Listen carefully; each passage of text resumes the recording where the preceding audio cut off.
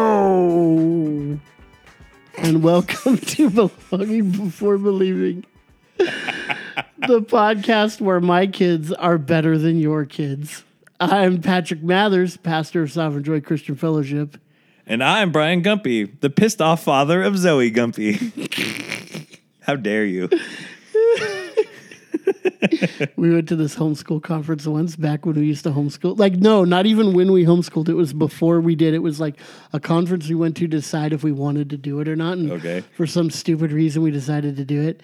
And no, there was lots of reasons why we did it. But it was, anyways. Sorry, kids. Sorry, not sorry. Yeah. So we went there, and the speaker was some geologist or something like that. He lived in Colorado, and he had a cool hat, and that's about all that was cool about him. But Hope you didn't spend too much money on that degree, but I like your hat. yeah. So he got up and proceeded to talk about how that the goal of Christian homeschooling or just homeschooling is that we want our kids to be better than every other kid out there. That we want to have the best kids in engineering, the best doctors, the best anthropologists, the best geologists, the best whatever. So if you're homeschooling your kid, your goal is to make your kid the absolute best at whatever it is they're striving to be. And at the time, I thought, geez, this guy's kind of intense. And then later on, after I thought more and more about it, I'm like, gosh, that's a lot of pressure. That's like a lot of guilt. That's guilt. That's straight up a guilt trip. Like, if your kids aren't the best, then your kid, then basically you failed as a parent, as a homeschooling parent. And then when I gave the very last message when we were finished homeschooling, they asked me to give I'm not sure what the right phrase is, but Commencement? Yeah, but it wasn't a full-on commencement speech. It was part of the commencement at the graduation, yes. It was a verbal graduation high five. Except I only talked about failure. And Low five. Down low, you too slow. I talked about why you're all failures and why that's a good thing and why you should embrace that and you should be happy, and that what we should be teaching our kids is about grace and joy, and we should be teaching them about mercy rather than about being the best and being successful, that they should be able to embrace failure. And I never got asked to do anything ever I was again. going to say, how'd it go? Yeah, nobody talks to me anymore. Nope, not a single person from that entire world talks to me anymore. A whole world was severed from Patrick's life. So here's what I got to say to you. Give you the 4-finger salute. Yes. You can take that any way you want, listener. There were 4 fingers. There were. I can vouch. Yep, there were. Great. Hey, What made you think of that? what do you mean? Like to tell that story right now?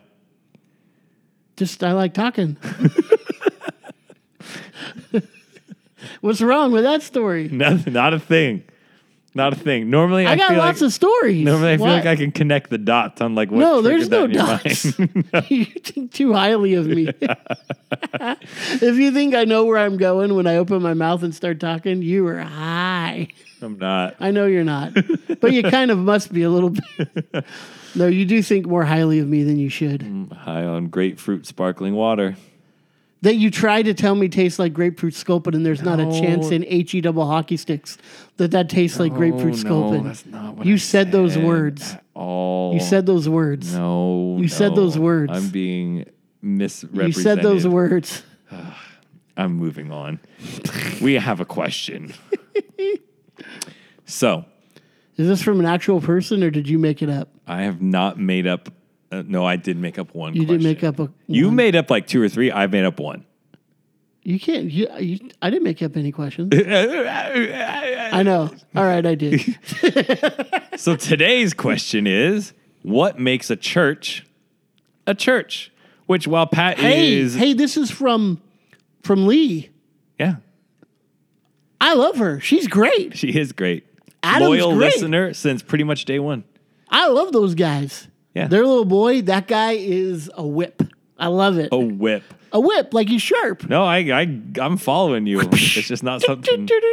What up, dude? He's such a whip, so smart, that he could have been one of those homeschool kids where his parents think he's got to be the best all the time, whatever. Yeah. Anyway, this is getting way off track. Yes, this question is from Lee. What makes a church a church? We were just talking about this yesterday, too. We started... We were? Yeah. Oh, that's right. We just started a new book. Yeah, that's right. We started a new book. Men's study at Secret Trail. Joe Thorne's Character of the Church? Yeah, Character of the Church. It's my favorite book of the three. Yeah. And so it is very much top of mind for the two of us right now. Yeah. So, Pat, what makes a church a church? Well, in the book, he gave 5 specific things, but I am of the opinion, and I like the threefold distinction of what is a church that came about during the time of the Reformation. And what that means is that during the 1500s, 1600-ish, mostly 1500s, that there was a move away from the Catholic Church and what it had become, which was a business, a bloated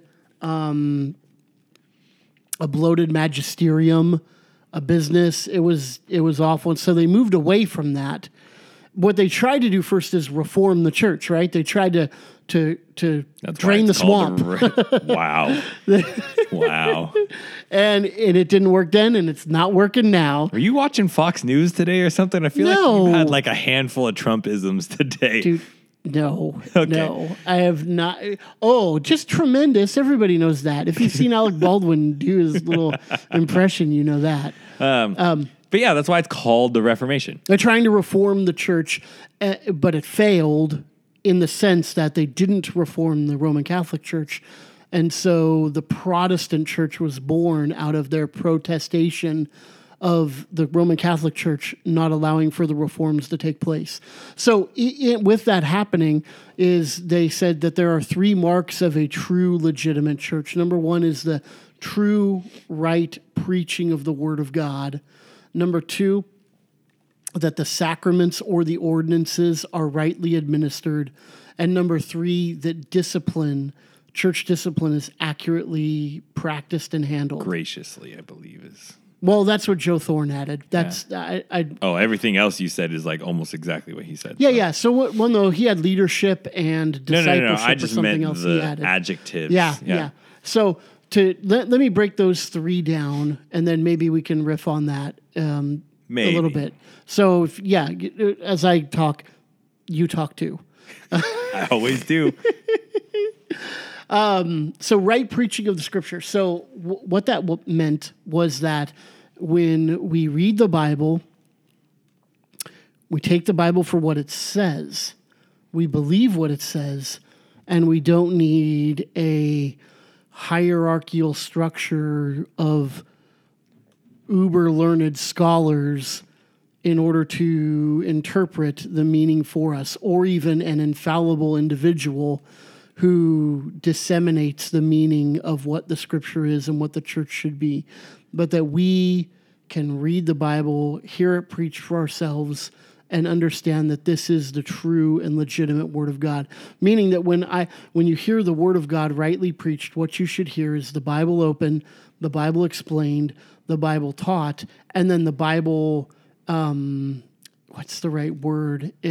Given to you in a sense that you should do something in response to this. Yep. Exhortation. Yeah. You should be exhorted to move. You should hear the word preached, hear the word taught, and you should be exhorted to do something based upon what you heard. Yeah, you should hear it applied. That's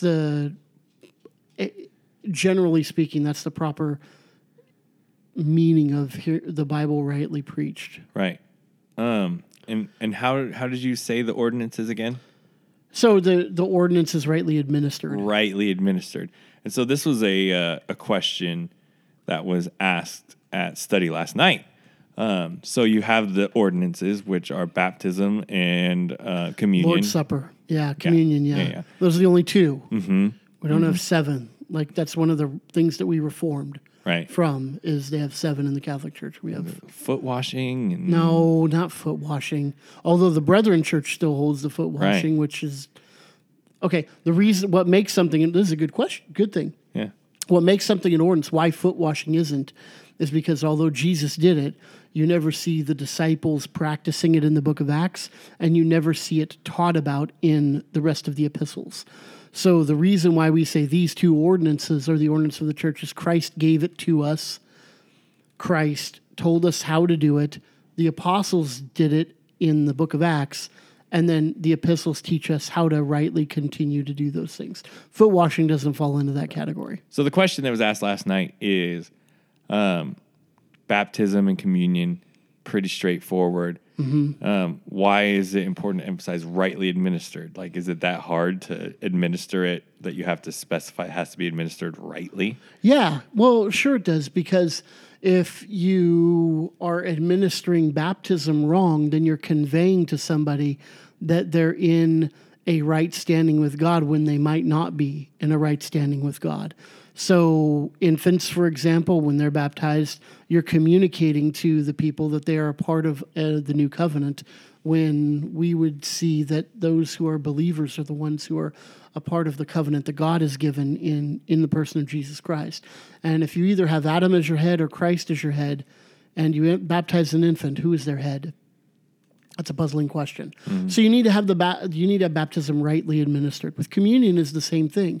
If you are administering communion and you're saying that this is literally the body and blood of Christ, transubstantiation, you're saying that this is almost the body of Christ. He's in and around and upon and through, consubstantiation. If you're saying those types of things, then you're communicating something to somebody that I would go so far as to say is that you have the potential to be re-crucifying Christ, which the writer to the Hebrews gives us a very strict warning against doing. Now, I'm not saying my Lutheran brethren are re-crucifying Christ, but I think that there is an implication there behind that. So what we would want to say is that we would want to follow the pattern of 1 Corinthians 11 that lays out how to perform the Lord's Supper and follow that example and no other. We wouldn't want to go further and say something further than it does. So when Jesus says, "This is my body," we understand he's not literally saying, "Here's my arm flesh. I'm going to open up this artery in my neck and squirt some blood into your little thimble cup. Wow. Drink it." Well, I mean, No, I know it's fine. yeah, it's a picture. Sorry, kids. It's an it's a type. It's something that we're supposed to, as we partake of it, be reminded of Christ, commune with Christ in a way that we do uniquely and distinctly in the worship service, but that we are not partaking of or partaking in the body and blood of Christ. So that is not exactly the direction that I thought you would go. So some of the things that we talked about, like how do you not or administer communion but not rightly? We were talking about like Doritos and soda pop. Well, we talked about that on an episode, didn't we? I think it was lightning round. That dag-nabbit lightning round. Yeah. But also, can you do communion when it's not at a church service? I would say no. Right. Okay, but I would qualify that because I think that you could legitimately, if somebody was bedridden and you had a group of believers around you, because the whole point of communion is we are as a congregation acknowledging the Gospels for us and acknowledging the work that Christ did for us in bringing us into the new covenant, because he says he won't eat of the bread or drink of the vine until he comes again, and that these are representations of the new covenant and in him. So I would say that, yeah, but we would want to have a group of people around that bedridden person, to constitute a congregation. I think that's fair to say. Yeah. Yeah. And I've done that a couple of times where I've gone somewhere where somebody's bedridden, and usually all the times that I've done it, I've had 3 or 4 or 5 of us in the room, and we've all partaken together. Right. But the point is, it's not something that you're ever going to do alone. Or just at home with your family for Right. family worship. Right. Or, it's not like that. It's a corporate coming together, and everybody's doing it. It's for the church. Right. And that's the correction that comes in 1 Corinthians 11, is he says there that the problem is only half the church are showing up, and they were having a potluck basically and calling that communion, calling that the Lord's Supper. And Paul has to say, no, that's not the Lord's Supper. Bread and wine is Lord's Supper.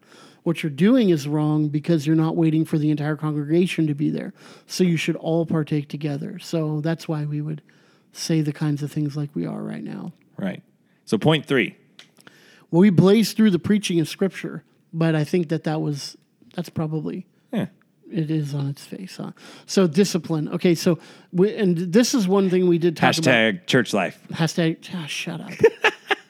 Okay. I have to tell the story now. Yeah, go ahead. I'm going to go get another beer while you're doing this. This will be the first time that I will have the microphone all to myself. Oh, you heard that door slam? Angsty. Okay. So Pat's leaving because I told this story at Bible study last night too. So our church was getting ready to potentially merge with another church. And so we had our bylaws, our church documents, and our board was going through it and making edits to where it was Yeah, I found a tropical torpedo. nice. It was going to be something that made sense Oh my gosh. to everybody involved. And so under the section in our bylaws where it addresses discipline, how dare you interrupt me? Nobody cares about this story. Joel does. I don't care about Joel. Pat had made an edit where the heading shut up. on this Stop section telling was this story. church discipline, but he changed it to church life. So now whenever the issue of discipline comes up, me and Joel make eye contact and do hashtag church life. Oh my gosh. So there you go. You're welcome, listener. Anyways, I got another beer out of it, so it's a win-win, I guess. Please tell us about church life. Shut up. Here's why. Okay, all right. Here's why I did it. You love grinding my gears, don't you? Almost as much as you love grinding mine. Oh, I think you do more. So, okay, what happened there is, so in our bylaws, one of the things that it does go into detail about is that discipline has a both positive and a negative aspect to it. And typically when you hear the word discipline, especially in the context of church, you immediately think of the negative. Oh, somebody's coming and busting my chops about my sins. Somebody's coming and telling me. Somebody's in trouble. Yeah, somebody's in trouble. I did something wrong. Oh, no, they're kicking somebody out of the church kind of thing. And discipline, when it is rightly administered, is not that. I have just very recently tried to start running again. And one of the things that I need to do is discipline myself to do it. And I need other people to discipline me. So good old Andrew Riggs, which has yet to be on the show, but he's been mentioned quite a few times and comes to our studies. But he is doing this SoulCon thing, which is a pretty cool ministry for ex-military guys. But part of the aspect of it is a physical training along with spiritual training and discipline. And so he's like urging me along. He's nudging me along kind of gently, kind of not. But he's very encouraging with it. But that is a form of discipline. He is disciplining me. Although I bristle at it and I push back against it. The fact is it's positive. Don't we push back healthy. on most discipline, though? Oh, for sure, for sure. But it's positive and it's healthy. It's not something, when we talk about discipline in that context, nobody's like, oh, that sucks, the church shouldn't be doing that. Everybody understands, oh yeah, of course that's something we're going to be doing because we want to pursue holiness. We want to be more like Jesus. And part of being more like Jesus is that we need to have people who are like Jesus come alongside us and encourage us in certain things.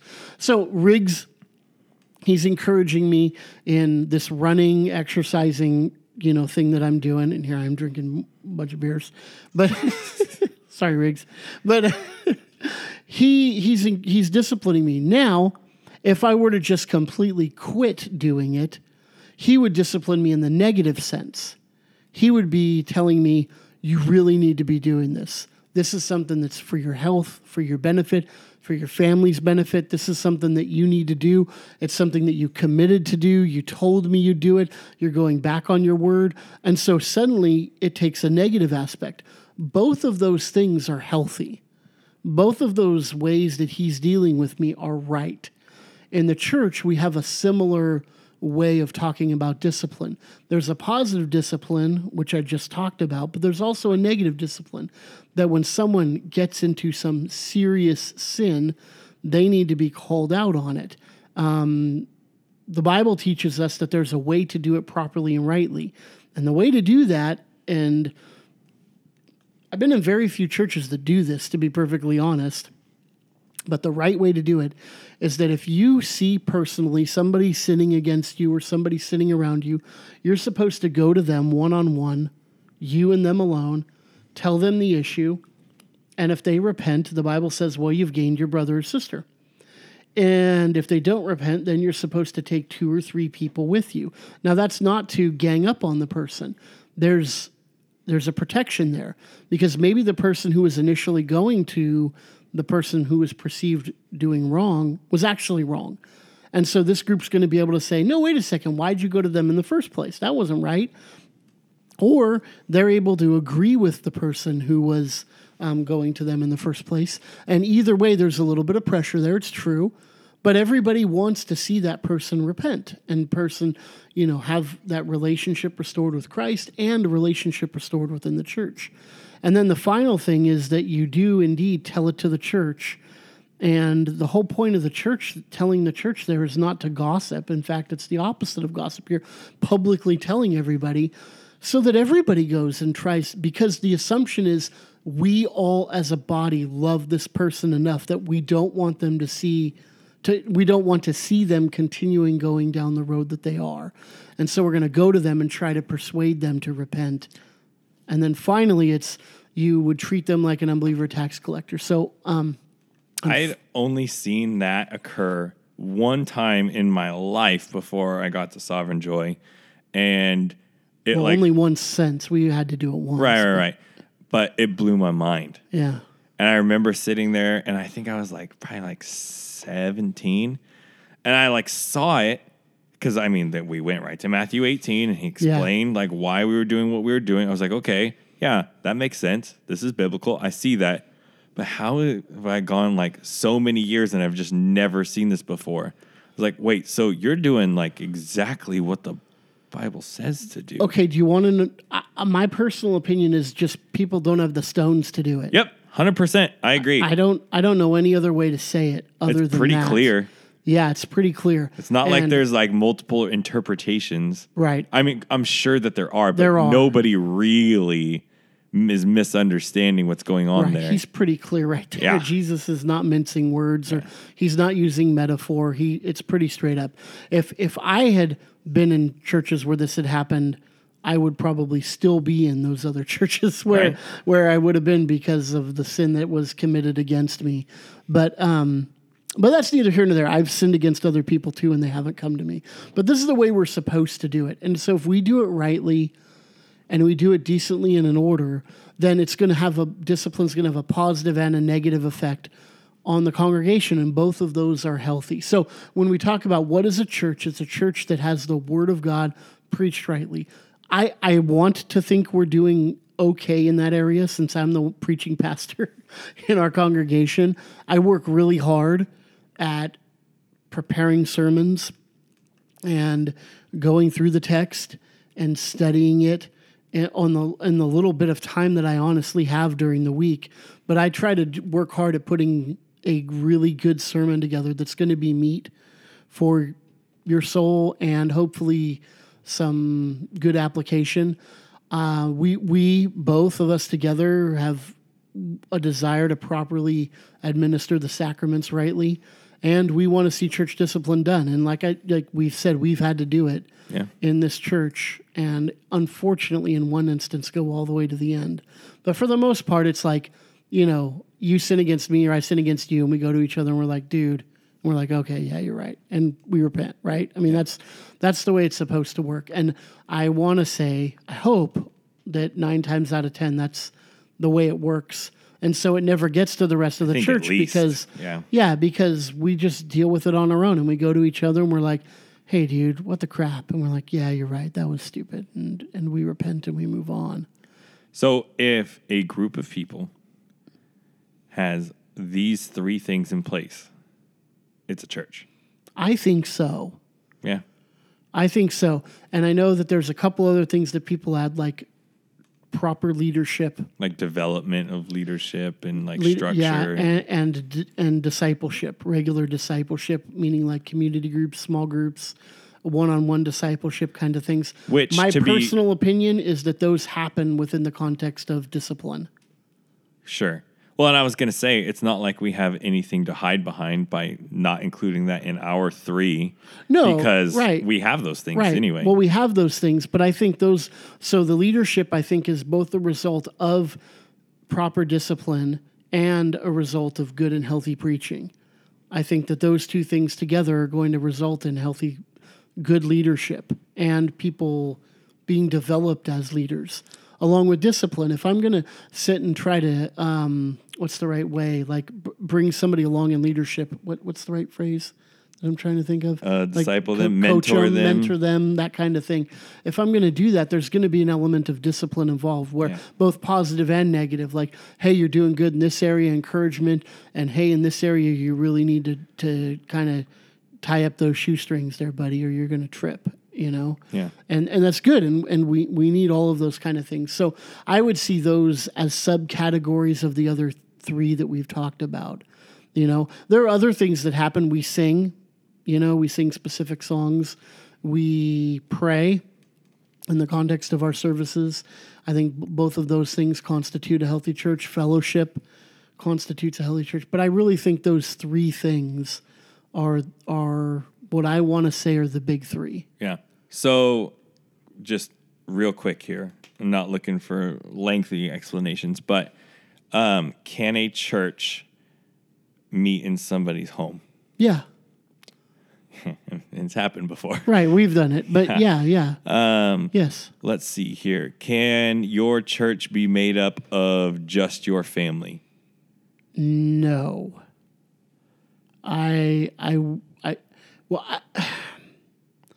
What if you have 8 people in your family? Well, it's not a numbers thing, though, is it? I know, I'm kidding. Is it? It's because if you're going to do that, then you would just have, every family would just have family worship, and that would be the church. The church is the corporate gathered of the body of Christ under the right preaching of God's word, the proper administration of the ordinances, and the practical application of healthy discipline. So it has to be it has to be a group of people coming together to do that. And one family just isn't that. Right. So if you go to a church and the 3 things that we outlined are in place and being done well, is it reasonable to leave that church for some reason that doesn't fall under those 3? No, absolutely not. And our 1689, our confession of faith has a paragraph that says, I'm paraphrasing here, but it says along the lines of, if there's things that we feel like aren't being handled in the church properly, that we will not leave the church because we think those things aren't being handled properly. We will wait and we will trust the Lord, and we will submit to his leadership in the church because we believe that he's the one who's ultimately the head over the church, not us. And so I think there are only a few reasons to actually leave a church. And one would be if the preaching is just not biblical, absolutely get out of that church. And so, we've gotten a little bit of pushback from some of the things I've said of the other churches that I've visited. But the fact of the matter is if you go to a church and the preaching is just all over the map, or it's just a running commentary, like you could pick up a book on that book of the Bible and read the exact same thing, and there's no preaching involved. There's a difference between explaining and preaching. Right. Or you're just hearing a sermon on some good tips for daily life, get out. If you go there and they're talking about, communion can be, it's just minimized. It's not a big deal. Or they never do it. They never do it, or they do it once or twice a year. Or when they do, it's kind of or when they do it, if it's just like tagged at the end and it's the Christian snack at the end of the service. And it has no weight and no reverence to it at all. If baptism is done, so a good example would be Stephen Furtick. You know, he had a big baptism at his church, and he had a whole bunch of people who were believers and already been baptized come forward to get baptized, to kind of prime the pump, if you will, to get people to come up and be baptized. Get out of that. That is absolutely, I'm going to go so far as to say that's sin. That's sin. That's making a mockery of what the ordinance of baptism actually is. And then the last thing is, if discipline isn't being applied properly, yeah, it's time to move on, both positive and negative. I would say it'll be pretty easy to tell, because when you go for years without having any kind of discipline at all, which I think we would both agree, a level of discipline occurs just kind of in the way that we interact with one another.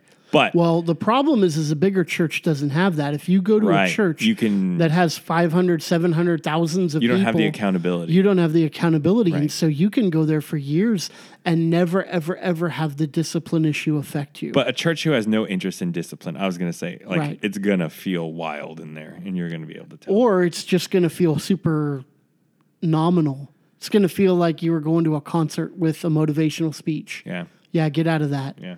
Yeah, get out of that and go find somewhere where you hear the word of God rightly preached and you're challenged by it, where the ordinances are rightly practiced, baptism and the Lord's Supper, and go to a church where you can experience healthy discipline, both positively and negatively, because that's how you're going to grow in Christ. Yeah. Yeah. Sweet. You got a question of the day? I do. It has absolutely nothing to do with our topic. Excellent. All right. What's the best pair of shoes you've ever owned, and why are they so good, Brian? Oh, okay. So you might actually know who this guy is. He's an old school skater. Do you remember Jeff Rowley? Oh, I was going to say Steve Caballero, but No. Okay, Jeff Rowley. I know the name. I don't know him. Steve Cab is awesome. Dude, we got married and me and my wife both had Caballeros on. That's amazing. So one of my best friends in high school, his dad immigrated from the Philippines, and he looked just like Steve Caballero. Oh, dude, he was so good too. Yeah. So anyway, Jeff Rowley, he had these Globe skate shoes. The brand is Globe. Hey, he had a band called The Faction too, and The Faction was written like the old-timey Batman symbol. It was pretty cool. That's awesome. Yeah. Anyway, sorry, go ahead. So it had their skate shoes were big and puffy, right? Yeah, simple, like those shoes. Big puffy. Those are big puffy shoes. Yeah. But the tongue was all the way around. It wasn't detached. And so it was like a slip-on almost, but it had laces. But they were walking on clouds. They were so heavy. Wow. But they were so comfy. Jeff Rowley's. My shoes are the exact opposite. Mine are any pair of Chucks that I've ever owned. I love All-Stars. I love Converse. I could wear those all day long. If I could, I would do my ministry. I would do the funeral service. I'd do everything I could in those Chucks All-Stars. I love those. I didn't own my first pair of Chucks until I was 29. Yeah, that's sin. It's a travesty. My mom... I can't believe we didn't do church discipline on you. My mom told me, Brian, if you get those in a size 13, they're going to look like clown shoes. And so I never did. But they didn't. They didn't. No, dude, they're so good. I just wore the crap out of my first pair of them. It's time to get another pair. Yeah, they're great. Absolutely great. They hurt your feet if you're on them for a long time, but man, they look so good. They're so good. Yeah. I love those shoes. So the question was, your favorite pair of shoes? Most comfortable? What is the best pair of shoes you've ever owned, and why are they so good? Chucks are mine because they look damn good. Nice. So yeah, that's our question. And if you are in a good church, we are super pumped for you. Stay and throw yourself into it. Yeah. And if you don't have a good church, get one. Thanks, Woody. Because we believe that you belong.